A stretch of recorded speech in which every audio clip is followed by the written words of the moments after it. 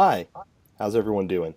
We're in pretty good moods because we're talking about Justin Shorter right now, a five-star prospect, the guy who we thought was going to be Penn State's best recruit in the class of 2018 until were.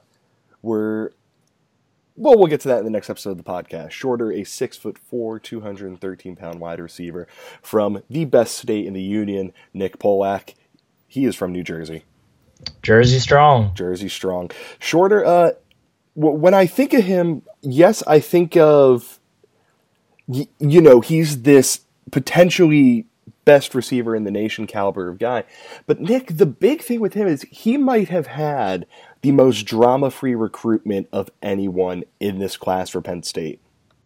Yeah, he was just, he committed, and that was it. I remember talking to him. I heard when I talked to him at the Nike camp in New Jersey, he mentioned that other schools reached out occasionally, and he said that he didn't want to just tell anyone off because he wanted to be polite, but he told every single program, he said the same thing. He said, sorry, I'm committed to Penn State. I'll hear what you have to say, but I'm not going anywhere. And good thing for Penn State that he said that, because even though Penn State has some talent at wide receiver, I don't think it has had a guy with Shorter's mix of size, of speed, of athleticism, of just about every single thing you want in a wide receiver, maybe ever. Yeah, his ceiling is Calvin Johnson. He has that kind of talent. He has that kind of size. He has that kind of speed. That's what he can be if it all goes right. Now, I'm not going to suggest something so bold as to say that he will be the next Calvin Johnson, because Calvin Johnson was incredible. But he is he's coming to Penn State. He will immediately be the most individually talented guy in the wide receivers room. And that's not a slight on guys like Juwan Johnson, who are unbelievably talented in their own rights, but Justin Shorter is just a different beast, and he has the potential to be that Penn State has had number one receivers. Allen Robinson was the number one receiver. Chris Godwin was the number one receiver. But neither of those guys, Allen Robinson kind of basically became one to a degree before he got hurt for Jacksonville. But none of those guys really projected necessarily as number ones in the NFL. Robinson still probably fits better as a number two on a really high volume passing team, which I guess is everyone at this point. But yeah, which the Jaguars have turned into because they have blog favorite Blake Bortles at quarterback. Just imagine how good they'd be if Robinson was healthy. But yeah, they haven't had a guy who's who looks to be the kind of receiver that gets drafted in the first round, like Justin Shorter. That's what he looks like. He has the look of a first round wide receiver. And it's, he's super good. The thing that I find so hilarious about him is that he won his section or division or whatever.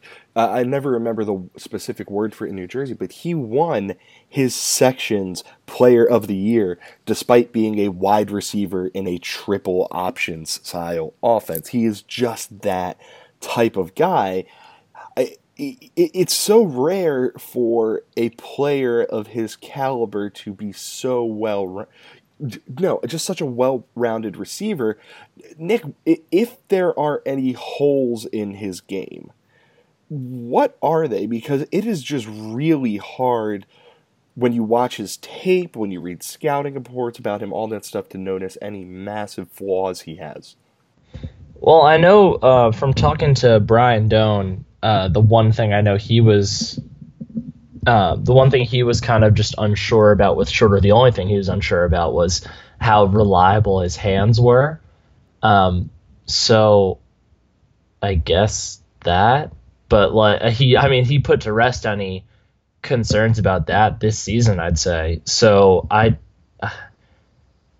don't know, kind of similar to Ricky Slade in a way that I don't know if there's anything that's really going to hold him back, aside from maybe he just doesn't develop as much physically as you think, but he's pretty much already where he needs to be in that regard.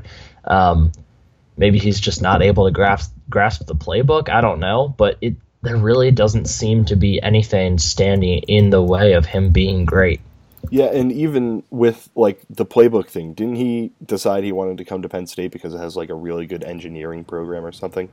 Yeah, something like that. Yeah, so sharp kid, talented kid. Uh, when I look at the list of guys who are going to play wide receiver for Penn State next year, Juwan Johnson name comes right to mind. He's going to get a whole bunch of snaps. DeAndre Tompkins, he's going to get a whole bunch of snaps.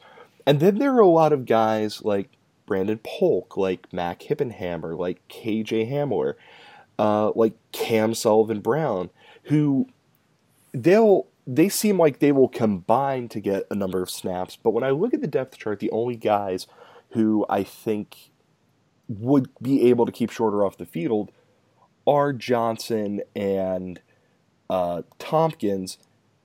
But having said that, I just cannot imagine, unless, he, like you said, he struggles to grasp the playbook, he struggles in the weight room, knock on wood, about suffering an injury or something like that. I just have such a hard time watching him and going, oh yeah, he's not going to be able to get on the field from day one. Yeah, I'm not sure if he'll be on the ball on the first snap of the season, but I'd be surprised if by the end of the year, the top three receivers were not he, Johnson, and Tompkins. Sorry, I hit mute on my mic and then I just like. Have you ever done the thing where you hit mute on your mic and then you go to click it and for whatever reason your clicker just like kind of goes all over the place? Of course. Yeah, breaking the fourth wall here. I hope you're all very entertained by this. But yeah, with Shorter, he's. I just cannot see anything other than he becomes a star. And it's so fun to say that Penn State has a guy like that in this class, or really just ever at wide receiver. Like, he is not the diamond in the rough. He is not the good guy who ends up being really productive. He is the guy who, he's so good that people, I feel like, are forgetting that Daniel George and Jahan Dotson, if they committed to Penn State in past years, they would be considered future stars. Like, that's the kind of guy we're dealing with here, and I fully expect him to just be a tutty machine over the next however many years.